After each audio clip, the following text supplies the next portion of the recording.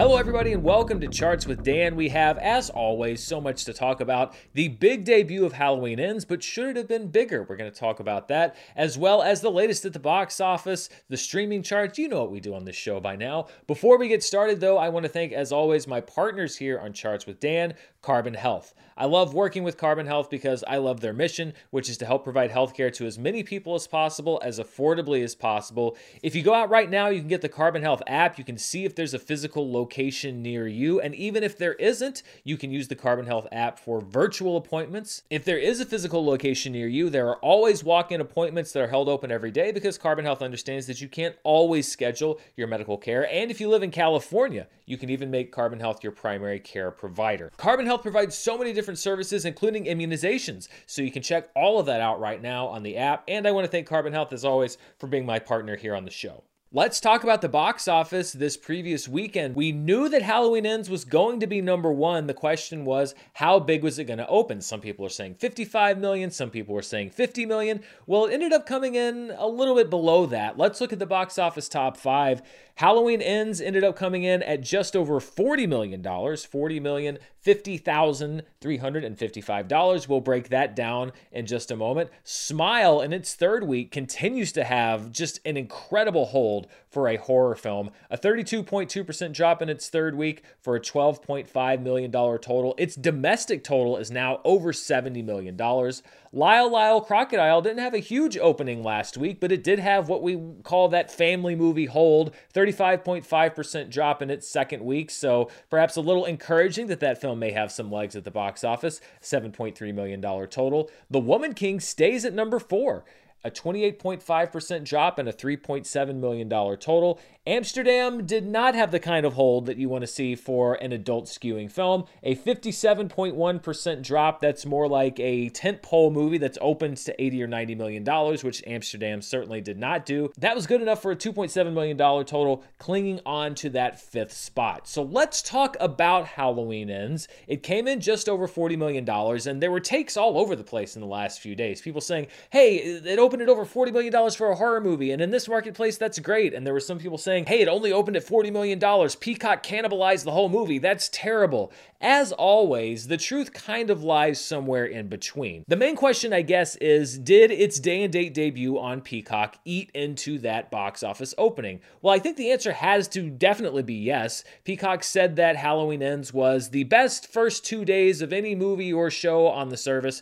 Of course, not providing numbers, just saying that it was the best first 2 days ever. So, take that for what it's worth, which is pretty much nothing. But even by streaming standards, it's really just common sense to estimate that there were some people that did not spend their money going to the theater and instead decided to watch Halloween Ends at home. And then, of course, there's the problematic issue of pirating, which is much, much easier when there's a wonderful, crisp, and clear high-definition copy of the movie that's available online pretty much immediately after it comes out. So I'm sure that did take a chunk of it, but I don't think you can just look at that $40 million opening and say, well, it was only Peacock. First of all, these are always estimates. You never really know what a movie's going to do, so it's kind of being based off of estimates that I've always wondered what exactly they're based on. It's good to have expectations, but I don't think you should stake everything to those expectations. I don't think that $40 million is a disastrous opening by any measure, but I also think that, yes, it could have been higher, and I don't think that Peacock's the only reason why it may have lost some money, because the word of mouth on Halloween Ends was also not very good. The reviews were not very good. The ratings online through the various different sites have not been good, and even when you look at CinemaScore, we talk about CinemaScore here on the show a lot.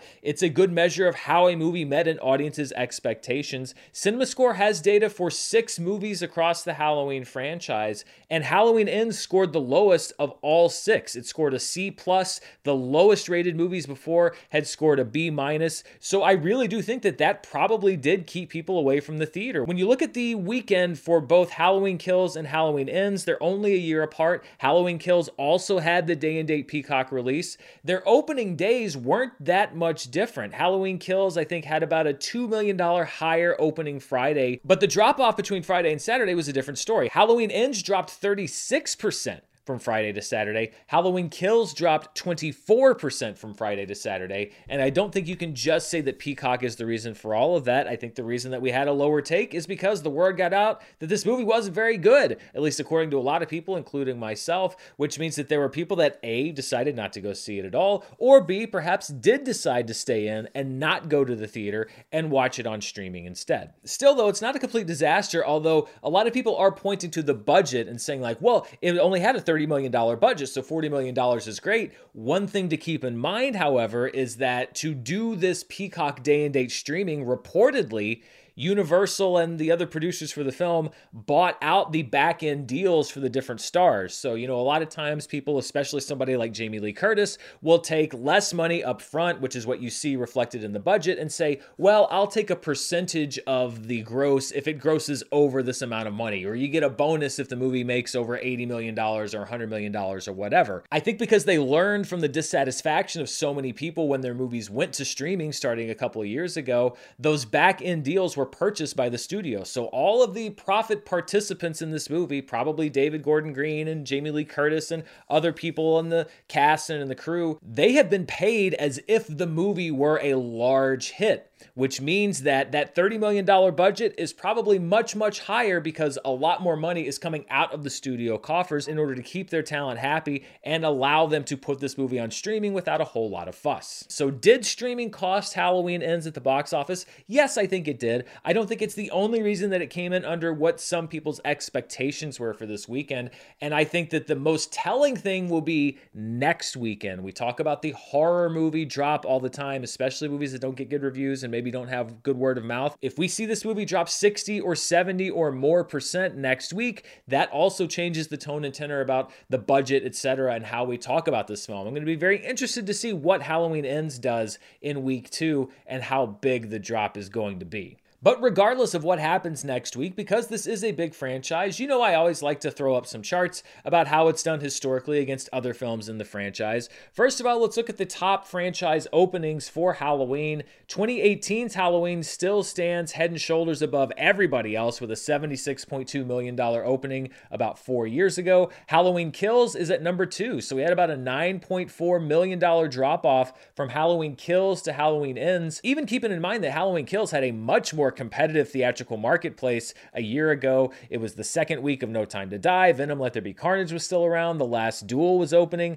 So that's another indicator that it's not just streaming, it's the overall marketplace that perhaps is saying they don't want any more Halloween movies. Halloween Ends is at number 3 with just over $40 million, followed by Rob Zombie's Halloween in 2007 at $26.2 million, and then Rob Zombie's Halloween 2 in 2009 at $16.3 million. So it's really not so shocking, especially for a franchise that's been around as long as Halloween, that the 5 highest opening films are the 5 most recent films. So you know what we love to do here. Adjust for inflation. And these are the numbers adjusted for inflation. Now, I did this not according, like I've done before, to sites like the Numbers and Box Office Mojo. I actually just put in the figures into the U.S. Labor Department Consumer Price Index. So there are some figures for movies that look like they're very high. This is, according to the U.S. government, what the inflation-adjusted figures are.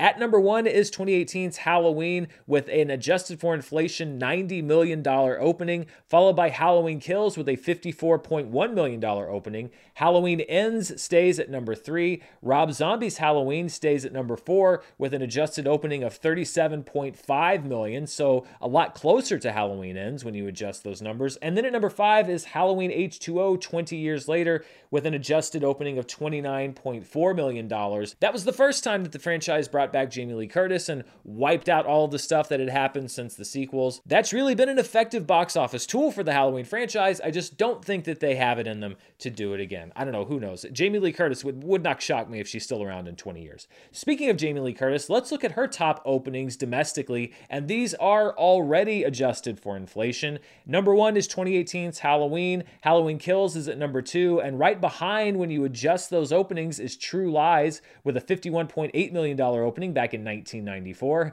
At number 4, believe it or not, is Beverly Hills Chihuahua, which when you adjust for inflation opens slightly above Halloween Ends. Beverly Hills Chihuahua opened to an adjusted number of $40,392,000. Halloween Ends opened to an adjusted number of $40 million. Never underestimate the power of talking Chihuahuas. And then when you look at Jamie Lee Curtis her all-time grossers adjusted for inflation, again, when I said I wouldn't be surprised to see Jamie Lee Curtis around in 20 years, this is why. Look at the breadth of this career. Number 1 is True Lies. Its domestic total adjusted, final total, is $292.6 million. Right behind it, though, is Trading Places, co-starring Dan Aykroyd and Eddie Murphy, with a $269.3 million total. Then we have the original 1978 Halloween with $215.2 million. Knives Out is at number 4 with $191.9 million. And then 2018's Halloween at number 5 with $188.3 million. But look at those movies. True Lies, 90s. Trading Places, 80s. Halloween, 70s. Knives Out and the 2018 Halloween, both in the 2010s. And I will tell you that just out of the top 5 was Freaky Friday, which was in the 2000s. So we have 5 different decades, and really now going into the 6th with Halloween Ends, that Jamie Lee Curtis has been racking up box office hits, some inside the Halloween franchise, some outside of the Halloween franchise, but she has had, I think, one of the most interesting careers and long-lived careers, and I think, honestly, one of the careers where she just does whatever the hell she wants. And she doesn't seem to really care if the audience shows up or not, but she also tends to be drawn to some pretty cool projects. And of course, we have a lot more, hopefully, in the future. So that's all the talk about Halloween and Jamie Lee Curtis. Let's look at the rest of the top 6. Dropping out of the top 5 is Don't Worry Darling. In its 4th week, it takes a 36% drop to $2.2 million. Barbarian stays at number 7 in its 6th week with a 37.4% drop and a $1.3 million total. This is a really interesting story. Playing in limited release and even losing theaters from last week is the film Terrifier 2, which nonetheless posted a 28% gain from its first week. Its total for the weekend is just over $1 million, so it did more business in week 2 than in week 1. So it seems like despite not playing nationwide or even in wide release, the word of mouth is going around about Terrifier 2. Dropping to number 9 is Bros with a 56.7% drop in its 3rd week, already under $1 million for the weekend, $933,945. So a disappointing opening turning into an extremely disappointing box office run for Bros.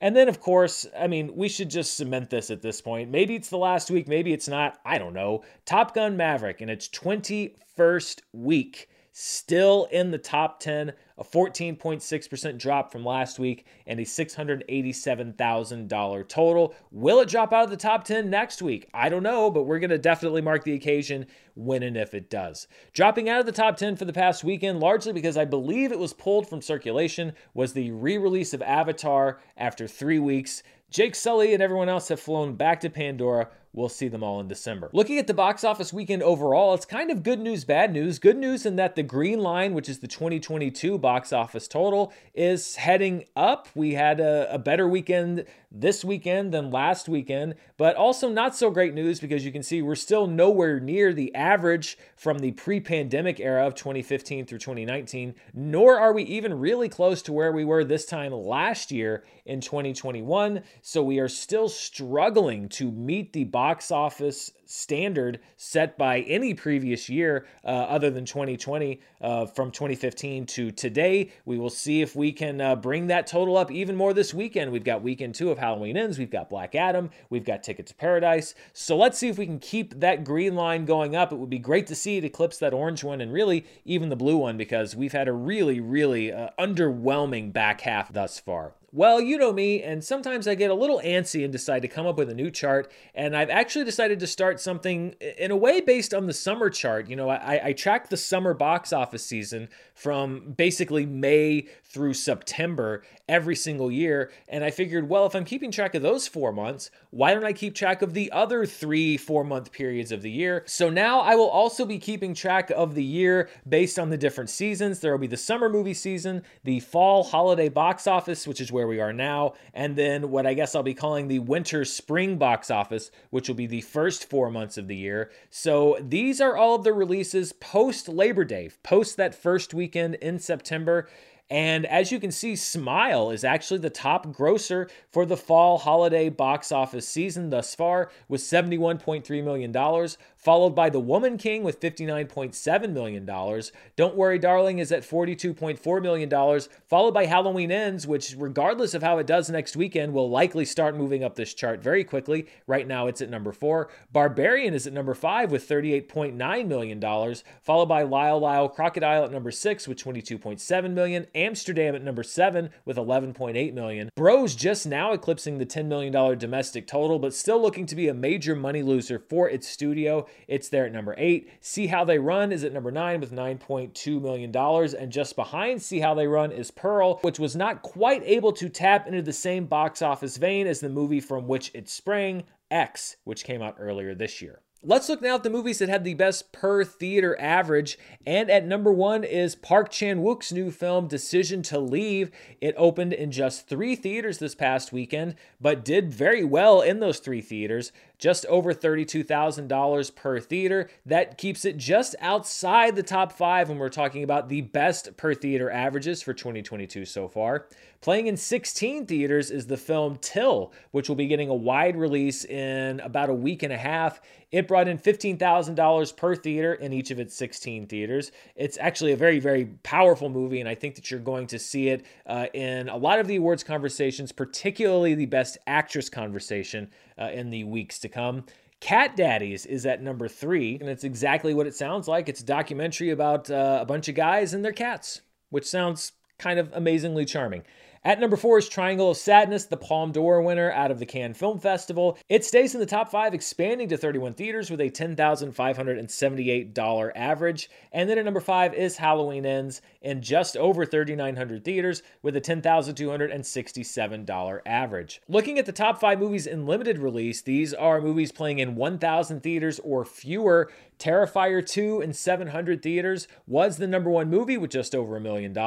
Expanding to 36 theaters is Tar, which had one of the best per theater averages last week. It expanded to 36 theaters and brought in $329,000. Triangle of Sadness is at number 2, right behind Tar in 31 theaters with $327,000. At number 4 is Till in its 16 theaters with a $242,000 total. And then staying at number 5 in its 5th week is Moon Age Daydream, the David Bowie documentary, now playing in under 200 theaters, but still good enough for a $111,000 total. Looking at the top 10 movies that played in limited release this year, Brahmastra Part 1 Shiva remains number 1, followed by BTS Permission to Dance at number 2, KGF Chapter 2 at number 3, Marcel the Shell with Shoes On at number 4, Orphan First Kill is at number 5, Ponniyin Selvan Part 1 is at number 6 with a $4.9 million total, but now at number 7 is Moon Age Daydream. It has now eclipsed $4 million at the box office and overtakes Cyrano, which has been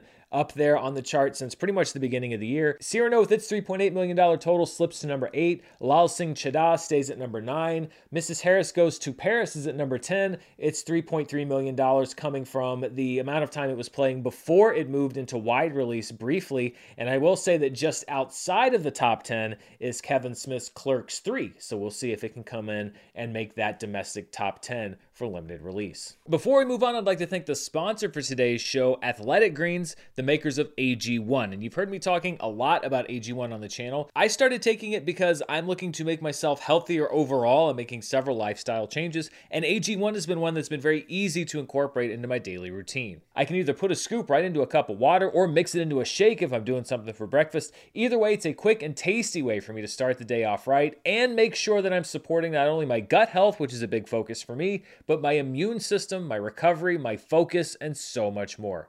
AG1 is lifestyle friendly and contains less than 1 gram of sugar with no GMOs or artificial anything. And if you don't take a multivitamin yet and you've been trying to figure out which one to take, AG1 is a great choice. Athletic Greens also cares about the world around them. For every purchase, they donate to organizations helping to get nutritious food to kids in need, including No Kid Hungry right here in the US. Right now, it's time to reclaim your health and arm your immune system with convenient daily nutrition. And to make it easy, Athletic Greens is going to give you a free 1-year supply of immune-supporting vitamin D and 5 free travel packs with your first purchase. All you have to do is visit athleticgreens.com/Dan. Again, that's athleticgreens.com/Dan, D-A-N, to take ownership over your health and pick up the ultimate daily nutritional insurance. And I want to thank Athletic Greens for sponsoring today's show. Let's look now outside the domestic marketplace and look at the movies that did well internationally. So these are all markets outside of the United States and Canada.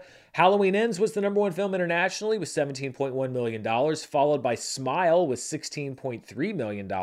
Homecoming was at number 3 in China with $11,885,000, followed by Ticket to Paradise, which has been playing for quite some time outside of the United States with $7.8 million, and then The Woman King with $4.1 million. When you combine the international numbers with the domestic numbers, we get our top 5 films worldwide, and Halloween Ends is also the number one movie worldwide with a $57.2 million total. Smile is at number 2 with a $28.8 million total, followed by Homecoming at number 3, Lyle Lyle Crocodile with a $10.9 million total at number 4, and then Ticket to Paradise at number 5 with $7.8 million. When we look at the domestic box office for 2022, no change from last week. Top Gun Maverick is still number 1. Doctor Strange in the Multiverse of Madness, Jurassic World Dominion, and The Batman are at numbers 2 through 4. All of them have completed their domestic box office runs. Minions: The Rise of Gru is at number 5. Thor: Love and Thunder is at number 6. Sonic the Hedgehog 2 is at number 7. Elvis is at number 8. Uncharted is at number 9. And then at number 10, with what appears to be a final gross of $123,277,080, is Nope. Its grosses froze when I looked at the box office charts for this weekend, which tells me that it is officially out of the theatrical marketplace and now making its rounds through streaming and everything else. Also, no change in the 2022 worldwide box office chart. Top Gun Maverick is at number 1 with $1.4 billion. Jurassic World Dominion at number 2 with $1 billion. Doctor Strange in the Multiverse of Madness at number 3. Minions at number 4. The Batman at number 5. Thor: Love and Thunder at number 6 with $760.7 million, followed by The Battle at Lake Changjin 2. Moon Man is at number 8. Fantastic Beasts: The Secrets of Dumbledore is at number 9. And Sonic the Hedgehog 2 is at number 10. I didn't show this chart last week because you actually may see this on the show. If there are charts that don't have updates from week to week, sometimes I'll leave them off because I want to make room to talk about other things. This is the worldwide 365-day chart. So basically, if you take today's date, you roll it back one entire year. These are the top 10 movies over that amount of time. And I'm actually including it this week because there is a change. I start this thing called the 365-Day Hall of Fame. This is for movies that go into worldwide release that are able to stay on this chart for one entire year. And there's a graduate to that Hall of Fame as of now. No Time to Die was on this chart from October 12th, 2021 to October 12th, 2022. It now becomes the 5th movie since I've been tracking this back in 2020 to stay on this chart for 365 full days. It joins Tenet, Demon Slayer, Mugen Train, Godzilla vs. Kong, and F9. So congratulations to No Time to Die. You made it those 365 days. And let's look at the chart once we remove No Time to Die. The top 5 remains the same. Spider-Man: No Way Home, Top Gun Maverick, Jurassic World Dominion, Doctor Strange in the Multiverse of Madness, and Minions: The Rise of Gru. The Batman moves up one spot to number 6. Thor: Love and Thunder moves up one spot to number 7. The Battle at Lake Changjin 2 moves up one spot to number 8. Moon Man moves up one spot to number 9. And then rejoining the chart is Sing 2 because it is a film that came out within the last 365 days. It has been on the chart. It was knocked off earlier. The counter rolls back to 1. So it is now back to day 1 on the chart. It's not going to make the 365-day Hall of Fame. But the movie that now becomes the most senior film on this list is Spider-Man: No Way Home. It is 60 days away from rotating off the chart, and it will be doing that. I cannot imagine 10 movies making more than $1.9 billion in the next 60 days, although as a box office analyst, that would be absolutely insane, and I would welcome that event, but it's not going to happen. And I've had some people say, like, well, Dan, why do you keep doing this chart? Because it's just going to be the big movies, and that may be so. I'm sure that the billion-dollar grossers will probably all make the Hall of Fame, and if we get to a point where it just seems like too many movies are going in, then that's fine. But I'm going to actually wait it out a little bit till we kind of get back up to speed to see, if we get to one of those years where we have $6 billion grossers in one year and $6 billion grossers in another year, and which ones make the list and which ones don't, I think it could get a little more interesting. So I'm going to stick with this for a while. If we have to retire the Hall of Fame, then we'll retire the Hall of Fame. But for now, No Time to Die makes it into that 365-day Hall of Fame. So congratulations, 007. You are immortalized in this Hall of Fame, if not elsewhere.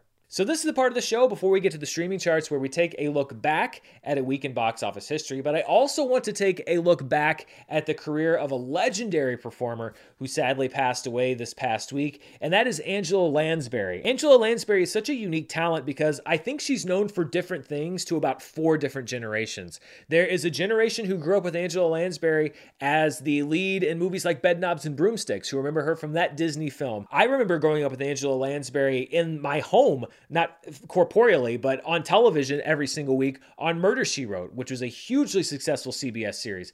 Of course, partially my generation and then a lot below me know Angela Lansbury as the voice of Mrs. Potts from Beauty and the Beast. And other people know her from appearances in so many different movies and films over the years, including Gaslight back in the 1940s, all the way to Mary Poppins Returns, and she has a role in the sequel to Knives Out, which has yet to be released. One of the most long-lived and acclaimed careers that anybody could lay claim to. This is just a snapshot of her career at the box office over the different decades. These are adjusted for inflation. Her number one box office hit was Beauty and the Beast back in 1991, $423 million.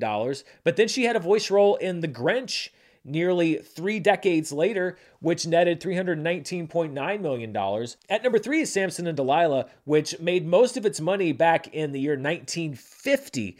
That $250 million is actually an estimate from what I could find. Box office records are a little spotty. It may well be even higher, but this was a massive hit that she was in for Cecil B. DeMille decades before most of us had seen her in anything else. At number 4, she had a brief role in Mary Poppins Returns at $203.1 million. And then at number 5, she had a role again for Cecil B. DeMille in The Greatest Story Ever Told. She was in some of the greatest movies, some of the greatest stage productions, some of the greatest animated films ever made, as well as so many other projects. Angela Lansbury, really one of those careers unlikely to be duplicated by anybody. She was a 3-time Oscar nominee, recipient of the honorary Oscar in 2013, a Grammy nominee for the album for Beauty and the Beast, nominated 18 times for an Emmy, but never a winner, a 5-time Tony winner, and a recipient of the Tony Lifetime Achievement Award just this year. Angela Lansbury, a career that will not be forgotten anytime soon. I only really come alive, in my estimation, when I'm acting. I fill myself with all of these things that create a character, and that, to me, is the fun of being an actor. Being somebody else is the greatest thing in the world, because you don't have to really let on who I am. Let's look now at a weekend in Box Office Pass. This is the weekend of October 13th through the 15th, 1989, the 41st weekend of the year.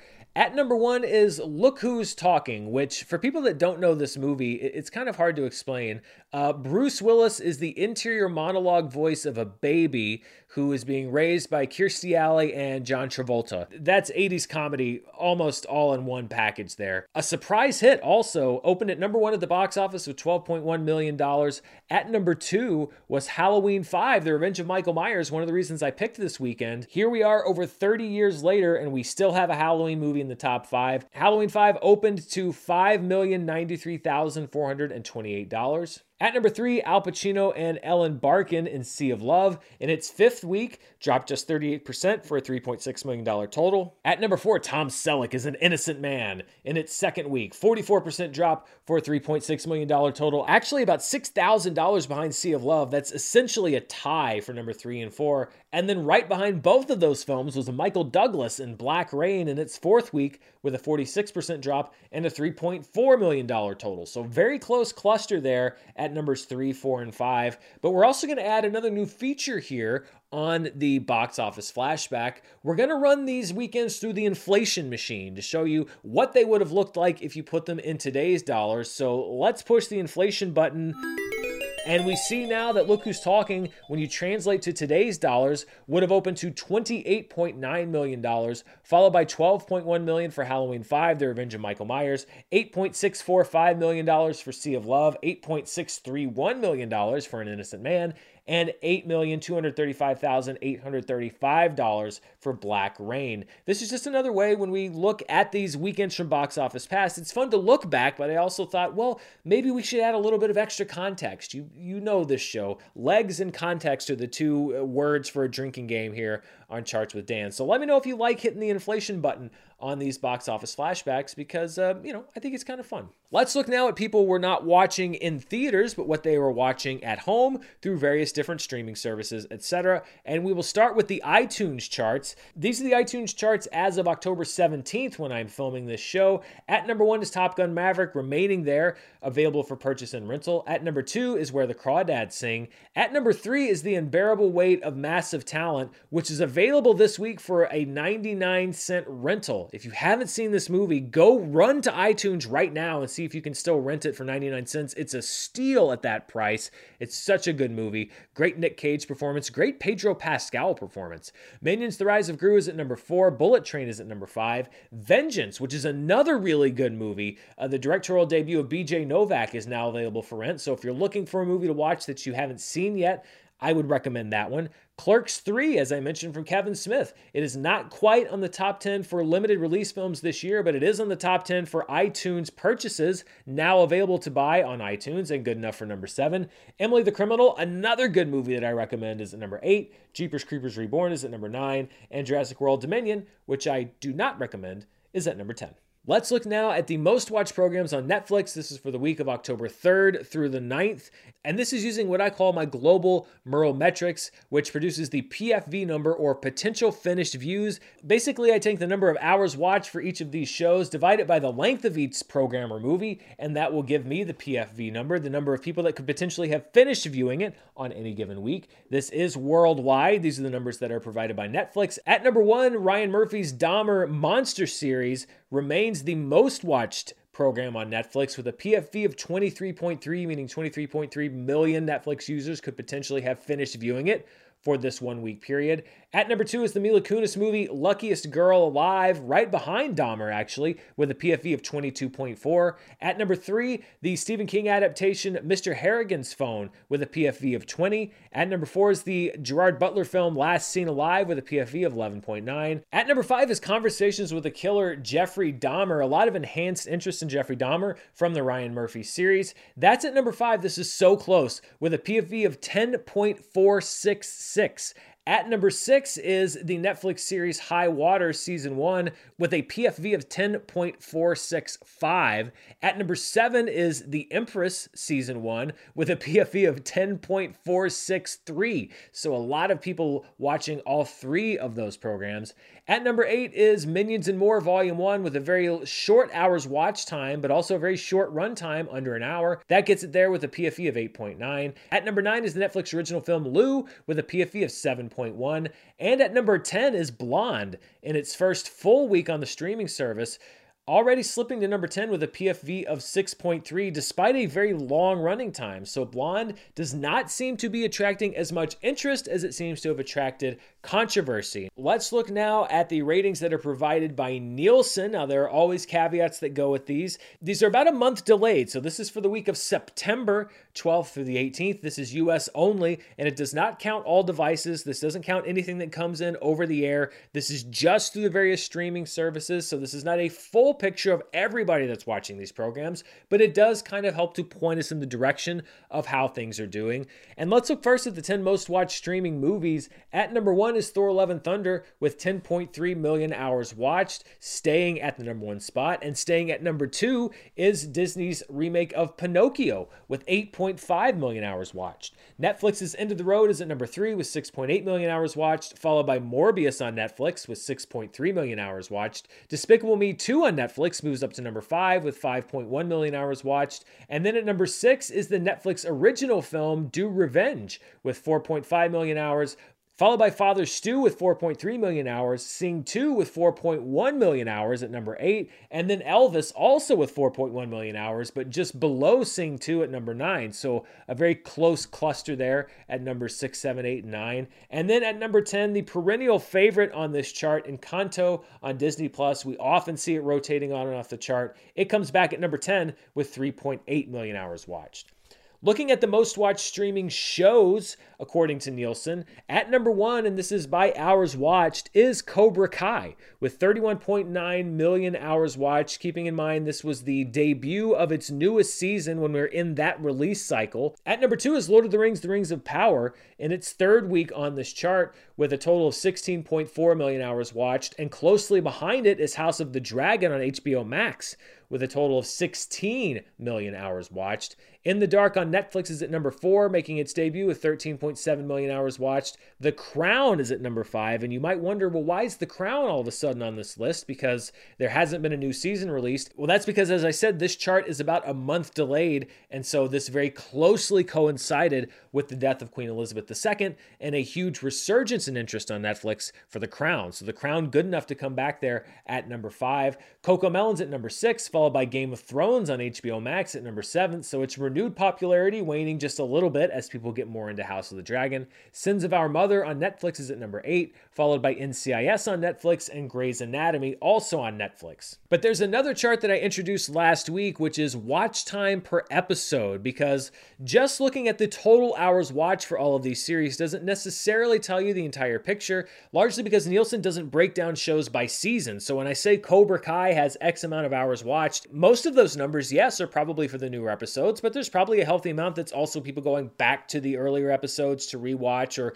to watch for the first time. So I decided to do something which basically takes the number of total hours watched and then divides it by the number of available episodes, which gives us the watch time per available episode. And again, this isn't a perfect metric, but it's just another way to look at these numbers. And when we look at it this way, Lord of the Rings of Power has a total of 4.12 million hours watched per available episode. So you can see that annotation there, 4 episodes available. It is a weekly show, so we do not yet have the full run of episodes. I've also annotated which shows are weekly and ongoing and which shows have a full run. So 4.12 million hours watched per episode for The Rings of Power. At number 2 is Sins of Our Mother on Netflix, which is only a 3-episode series, but gives us a 3.67 million hours watched per episode. So a lot of people watching that show. And then right behind is House of the Dragon with 5 available episodes, also on a weekly schedule, and an hours watched per episode of 3.2 million. Now, something interesting is the hours watched per episode gap between Lord of the Rings of Power and House of the Dragon last week was much bigger. Lord of the Rings had closer to a 2 million hours watched per episode gap on House of the Dragon. Now it's closer to 1 million, which means that perhaps people are falling off Lord of the Rings of Power a little bit and staying with House of the Dragon. So that gap is going to be something to watch. She-Hulk, Attorney at Law, actually also makes the top 5. It has 5 episodes available as of this chart with a 1.34 million hours watched per episode. Devil in Ohio is at number 5 with 1.15 million hours watched per episode, followed by The Imperfects with 888,000 hours watched, CoComelon with 726,000 hours watched, Fate the Winx Saga on Netflix with 671,000 hours watched, and then you see Cobra Kai. Even though it has 50 available episodes, still 639,000 hours watched per episode. And The Crown at number 10, despite having 34 available episodes, also still good enough for the top 10 with 331,000 hours watched per episode. And that pretty much does it for this edition of Charts. Coming up this weekend, as happens at this time every year, more and more movies are coming out on streaming and in theaters because we're getting into that awards season rush, that holiday season rush. There are 2 major wide releases opening, Black Adam and Ticket to Paradise. I'll be heading out to see Black Adam today, actually, as this show is airing. And you should have a review from me on Wednesday, so look forward to that. Ticket to Paradise I also want to see just because it looks like kind of a fun rom-com. Opening and limited release, and this is another movie that I want to try to get a review out for because it is one of my favorite films of the year so far. The Banshees of Inisherin, starring Colin Farrell and Brendan Gleeson. Written and directed by Martin McDonagh, so it is a reunion of the principals from In Bruges. I adored this movie, and I'll be talking a lot more about it. Also opening in limited release is After Sun, which has been making some buzz in the film festival circuit. In limited release, in preparation for a release on Amazon on November 4th, is the new Harry Styles movie, My Policeman. I guess they decided to just release all of Harry Styles' movies right around the same time. Wendell and Wild will be opening in limited release this weekend, ahead of its streaming debut on Netflix On the 28th of October, this is the latest film from director Henry Selick, who brought you The Nightmare Before Christmas. Tim Burton did not direct that movie. And debuting on Apple TV this upcoming weekend, starring Ewan McGregor and Ethan Hawke, is Raymond and Ray. So if you want to see just some awesome actors, there you go. Thanks to my sponsors, Athletic Greens, the makers of AG1, and of course to my partners, Carbon Health, who are presenting this show as always. But most of all, thank you for watching. Stay tuned right here on the channel. There is so much yet to come this week. Reviews. I've got another ranking episode for a great horror franchise coming out, or maybe a not so great franchise, but some pretty fun movies, and who knows what else. I never even really know what I'm going to do on this channel from day to day. Until next time, stay safe, and I'll see you then. Bye.